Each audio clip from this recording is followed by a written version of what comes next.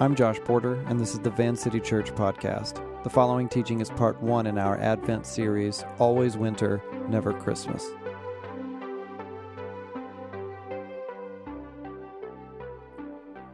We are going to read the first 9 verses. Isaiah 64, verse 1.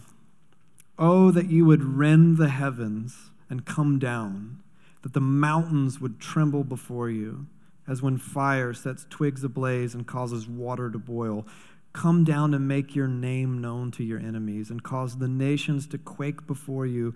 For when you did awesome things that we did not expect, you came down and the mountains trembled before you. Since ancient times, no one has heard, no ear has perceived, no eye has seen any God besides you who acts on behalf of those who wait for him. You come to help of those who gladly do right, who remember your ways. But when we continue to sin against them, you are angry. How then can we be saved?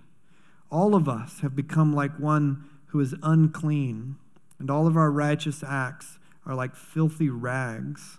We all shrivel up like a leaf, and like the wind, our sins sweep us away.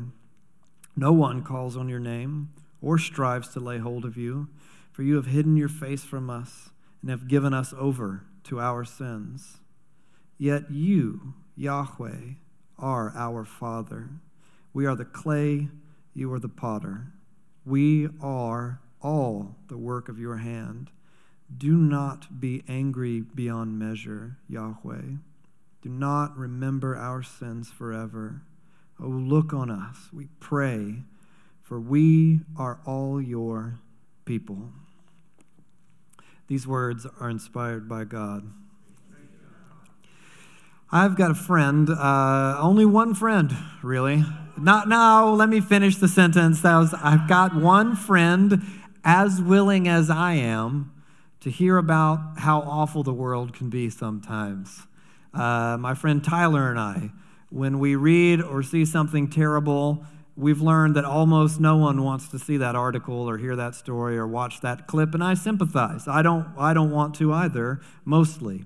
But there's another part of me that as much as I hate it, it feels necessary to grieve the world's brokenness sometimes, and I think that my friend is the same way. So eventually, we learn through experience to confide these stories to one another, which means, among other things, our text message thread is a place very few people would ever like to visit. And there's lots of qualifiers like, this will ruin your day, or don't click on this, that kind of thing. And the obvious critique, of course, is, oh, you guys are sickos, or you just like these awful stories. You're exploiting tragedy for entertainment, much like, the quintessential suburban white woman loves a true crime podcast or a docuseries. And yeah, I get it. It does look like that, but it's not that. Actually, believe it or not, I don't usually go looking for these stories. I find them when I'm looking for something else or reading or researching something. But when I do find them, part of me feels as if it's inappropriate to kind of look away, like I'm hiding. So most of the time I'll look, and that looking takes a toll sometimes. But I think, if I may, it's an appropriate thing to do during Advent. And one of my favorite scenes in my favorite Christmas movie, Billy Peltzer walks Kate home after her shift at Dory's Tavern, and snow falls as they pass carolers and homes, festooned with twinkling lights. A very Christmassy scene. Silent Night actually soundtracks the scene as Kate confesses to Billy that she doesn't celebrate Christmas. And she tells Billy that many people are most unhappy during the holiday season, that the suicide rate goes up, and that while some are opening their presents, she says, and I quote, others are opening their wrists. And something about that line, the terrible, lyricism of it, contrasting such a cozy Christmassy scene, feels really off. Because Christmas is the joyful season, the season of charitable goodness. And it is, that's true. But the world doesn't unbreak during Christmas. It's still all messed up. But Christmas is supposed to be hope. In C.S. Lewis's beloved, The Lion, the Witch, and the Wardrobe, when Lucy first wanders through the wardrobe and into Narnia, and she finds it very, very cold, a wintry place, and she meets Mr. Tumnus, the fawn, and he tells her, it is winter in Narnia and has been for ever so long, always winter, but never what? Christmas. Who said spring? Oh, wow. I'm sorry, you're going to have to leave. We're going to have to ask you to step Oh, wow, yeah. Always winter, but never Christmas. Spring is also accurate. Yeah, it's just not the quote. Whew. Today is, as we've said a couple times so far, the first Sunday of Advent, which is a sacred season in the church calendar. We aren't sure exactly when it started or how it took shape, at least not the shape known to so many Christians around the world. But what we do know is that centuries before tonight, Christians set a fixed date for the Christ Mass, which was the celebration of the incarnation of God in the birth of Jesus. Now, you realize that neither the Gospels nor any historical sources actually date when Jesus was born, so setting a recurring calendar date to remember and reflect on and celebrate the birth of Jesus was just sort of up to Christians. And that date was set intentionally within December solstice, when the world is darkest and most cold, when things stop growing, when animals hide themselves away, when flowers wilt and die and trees become skeletal. Christians deliberately marked the inevitability of winter, a time when cold and darkness and death seem to envelop the world, for the season of the Christ Mass or Christmas. And then by the 4th century, we have official church writings acknowledging the observation of Advent, that it was already in full swing. And by the 5th and 6th centuries, Advent is well represented in church history. Heck, they were even doing Advent sermon series by then, just like this. Hundreds and hundreds of years of Christians across all kinds of backgrounds and traditions, fanning out all over the world, coming together to remember this sacred season at this time of year and in this special way. And if you consult Advent sources down throughout the centuries, you won't find necessarily countdown calendars and chocolates, but you will find a recognition of and a meditation on something incredible unfolding in the midst of an awful period of waiting. Like that scripture that we just read, you come to those who wait on you. The word Advent comes from the Latin Adventus, which itself translates the Greek word parousia, which is a word that the writers of Scripture utilize to explain two incredible events in history: Jesus' first arrival amongst humanity in flesh and blood, and an eventual return of Jesus in glory at what we call the renewal of all things and the resurrection. And Advent acknowledges both things, and with them, inevitably, it has to recognize the space in between, which is where we are.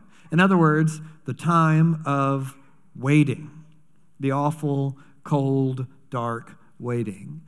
And Christmas fatigue and cynicism argue that, the pagan influence and the corporate marketing and the cheap Hallmark sentiment have diluted and ultimately compromised the ancient wonder of Advent. But I personally disagree. To me, children gathering around a fireplace hearth, for example, with orange tongues of light flickering on their faces as sheets of ice crystallize on barren trees and shrubs outside, that captures, in a way, hope against a backdrop of death. Even the things that we stole from non-Christian traditions do this really well. Decorating homes with evergreen boughs during winter was routinely practiced by pagans as a reminder that, hey, winter's really rough, but spring is coming. Again, the idea was hope and waiting. Pagans would also decorate their feast during winter solstice, again, to create this kind of mini outpost of life and joy when the world outside was dark and dying. But as with many pagan traditions, these things were eventually subsumed into Christian celebrations over time. As Christianity spread throughout Europe, disciples of Jesus took to decorating evergreen trees with apples to represent the Garden of Eden, calling them paradise trees. So if you want to, really sound historically impressive, start calling that, walk into your family's home, your in-laws or whatever, nice paradise tree. Oh, you don't know about that? They did this. They did this actually around the time of the liturgical feast of St. Adam and Eve, which was celebrated on December 24th. The Protestant reformer Martin Luther was said to have decorated this evergreen with candles around the 16th century. Gaels and Celts burned logs decorated with holly and ivy and pine cones to cleanse themselves of the past year and welcome the next one. They also believed, apparently, that the ashes would help protect them against evil spirits and lightning. Whatever. And today, the Yule log, which is what that was, is more like a long video of somebody else's fireplace. But some of the traditions that we assumed were pagan in origin may have actually been rooted in church tradition. Hanging stockings for Santa, for example, may be a variation on the older tradition that involved children leaving shoes filled with hay on December 5th, the eve of St. Nicholas's feast day. In the morning, the kids would discover that St. Nicholas's donkey ate the hay, and in exchange, generous St. Nicholas of Myra filled the empty shoes with treats, because who doesn't want to eat out of their own shoe on Christmas morning? There's also a really old story in which St. Nicholas learns of a poor father who was unable to pay for his 3 daughters' dowry, so he drops gold down the chimney to cover the dowry, which landed, you guessed it, in the stockings that were hung to dry by the fireplace. Because again, nothing says Christmas like gold nuggets in dirty, soggy socks hanging by the fire. Really, it doesn't matter. Today, I suspect that the total number of people who bring an evergreen into their home to honor the Roman god Saturn comes in at about 0. So for the most part, we don't have Christmas dinner parties to celebrate solstice, or we don't burn logs to avoid demons and lightning bolts. But there's a common motif through these traditions, which is hope in the darkness, anticipation that builds to celebration at a breakthrough moment, that in the darkest hour, God is coming to save us. For years now, I realize as I looked back over the last few Advent series, I have began our Advent Sunday with this quote from Fleming Rutledge. She writes, "Advent is designed to show that the meaning of Christmas is diminished to the vanishing point if we are not willing to take a fearless inventory of the darkness. It requires courage to look into the heart of darkness, especially when we are afraid we might see ourselves there. The authentically hopeful Christmas spirit has not looked away from the darkness, but straight into it. The true and victorious Christmas spirit does not look away from death, but directly at it. Otherwise, the message is cheap and false. Instead of pointing out someone else's sin, we confess our own. In our sins, we have been a long time. Advent begins in the dark." In the story of the Bible, things were good when they started. For a little while anyway, that's how the story goes. There's God, all goodness, love and relationship and creativity, as if it were no more daunting than, setting pen to paper or brush to canvas. He spoke a universe into existence, an infinite intelligence that set layers upon layers, billions and more, a never-ending kaleidoscope of natural wonder from oceans to insects and all the way down to the little spinning atoms and swimming cells that make them all up, beyond the land and sky and sea to cosmic heavenly dimensions where he created angelic beings so incredible that for a human to be visited by such a thing is to cower in existential terror. And he set it all loose in the sandbox of his artistry. You're free. And that's when things stop being so great. Wouldn't you like to be in charge rather than God? Yes, we would. Thank you very much. And then Cain murders his brother Abel, and humanity just keeps spiraling into madness and chaos and death. And we forget because we have methods of forgetting. We've got TV and smartphones and central heating and multivitamins and health insurance and seat belts and kids' soccer schedules. And those things aren't always bad, but we have a way of walling ourselves up from the awful winds of winter until it creeps through the cracks.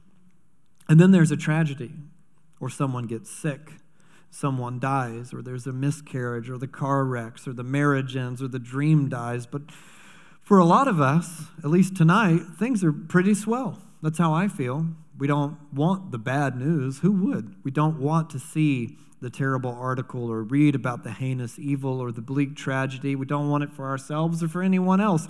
But outside the house, it's still winter. Henry Nouwen wrote, I keep expecting loud and impressive events to convince me and others of God's saving power. Our temptation is to be distracted by them. When I have no eyes for the small signs of God's presence, the smile of a baby, the carefree play of children, the words of encouragement and gesture of love offered by friends, I will always remain tempted to despair. What I love about that quote, this was in my Advent reading this morning, and I found it fascinating because it infers that the world is weighted to the side of hopelessness, and that our work is to lean full weight against the wind of the way things are, or to swim upstream against the current of that despair. If we do not focus our attention on God in both the big and small things of life, we will remain, in his words, tempted to despair. That effort of leaning against the wind or swimming upstream is also called, quite simply, seeking God. But the problem is, if it's entirely up to us to seek God and to find him, we're screwed. I'm over halfway through the life expectancy of the average American male, and I can tell you something that I've seen conclusively already. We, in and of ourselves, are no good at finding our way to God. We're hampered by our own selfishness, by dumb, hateful chaos and evil. Isn't it kind of simultaneously incredible and unsurprising that right now, tonight, the world is watching entire governments and groups of people attempt to end conflict with knives and guns and bombs, and with beheadings and bombings and rifles, and the rest of the world, beholden to these atrocities, doesn't fall to its knees and weep tears of lament at the loss of life and the unending cycle of foolish violence. No, we respond with more hate and more fighting. They deserve it. No, they deserve it. Pick a side. No, that's the wrong side. God, have mercy on us. We're no closer to finding our own way to God than we were thousands of years ago. God is going to have to come find us. And at Christmas, we remember that he did. But not just that he did, that he will. Earlier this week, I was driving home one evening, and it was freezing outside, which is great. I love to see that weather app with all those 20s and 30s. And I'm like, ooh, it's going to be a good one. And my car takes forever to warm up. So I was sitting on one hand and, steering with the other, and I was listening to carols as I passed dozens of homes and businesses dressed with lights and Christmas trees glowing in living room windows and light reflecting on frost that was already gathering on lawns and windshields. The world often feels as if it is always winter, but never Christmas, the cold without the hope. And that scene of the freezing and the frost and the car and the shivering, but the lights and the trees, it's almost as if Christmas becomes an outpost of hope in the winter. Christmas, in the story that C.S. Lewis wrote, was the hope on which Narnia was waiting, the advent of coming salvation. And the same is true for us. The world is often a very cold place.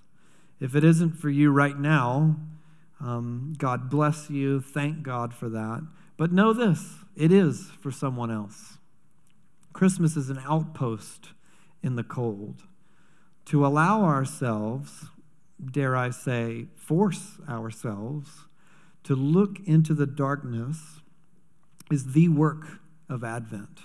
Looking into the darkness at Christmas is not an exercise in morbid wallowing or fatalism. It is the empowerment of everlasting hope. Because to rush to the manger is to rob it of its scandalous beauty. Yes, God came to save us, and that in and of itself is heartbreakingly beautiful, but why? Why do we need to be saved? Exactly how bad has it gotten? Redemption is meaningless without a reason to be redeemed. From what are we being saved? Amidst all the beautiful, wonderful rituals and traditions that we hold so dear, that I hold so dear, tonight, in this same world where I will, when I get home, light a candle with my family and read scripture and we pray together. Where last night we gathered up together and we drank hot chocolate and we watched Christmas movies. Elsewhere, in this same world, a family shivers on a street corner and no one is coming to help them tonight. Or elsewhere, the addiction overpowers and topples an already teetering life so that it shatters completely. Or elsewhere, the doctor is just waiting to make the call on Monday morning with very bad news. Or elsewhere, terrified children will soon learn that their parents have been killed in a military attack. Or parents cling to the remains of their children and cry out to God for salvation. We need help. We need saving. And He is coming to make all wrongs right. This Advent, my gentle invitation to you, the church that I love, is to ask God what it would mean to allow your heart to hold that pain and that hope in the same place, if only for moments at a time, if only for a season.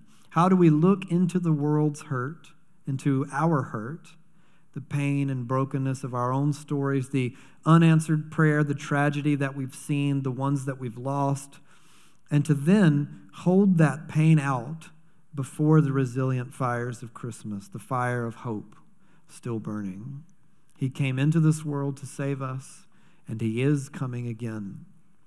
If we allow ourselves space, make room in our distracted hearts this Advent to acknowledge that things are not as they should be, then when we come together in this room on December 24th, the final Sunday of the Advent season, we can look fully into the light of salvation revealed so surprisingly, so subversively in the glory of God, made fragile and small as He stooped to take our brokenness and fragility on Himself in order to save us from the mess we made. We don't have to go find God. We can't. He came to us.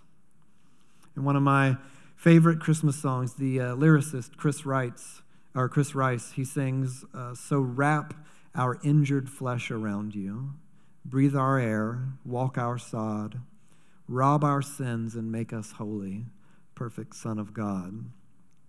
Why did God choose to do such a thing? To save us from the winter. Why did we need saving?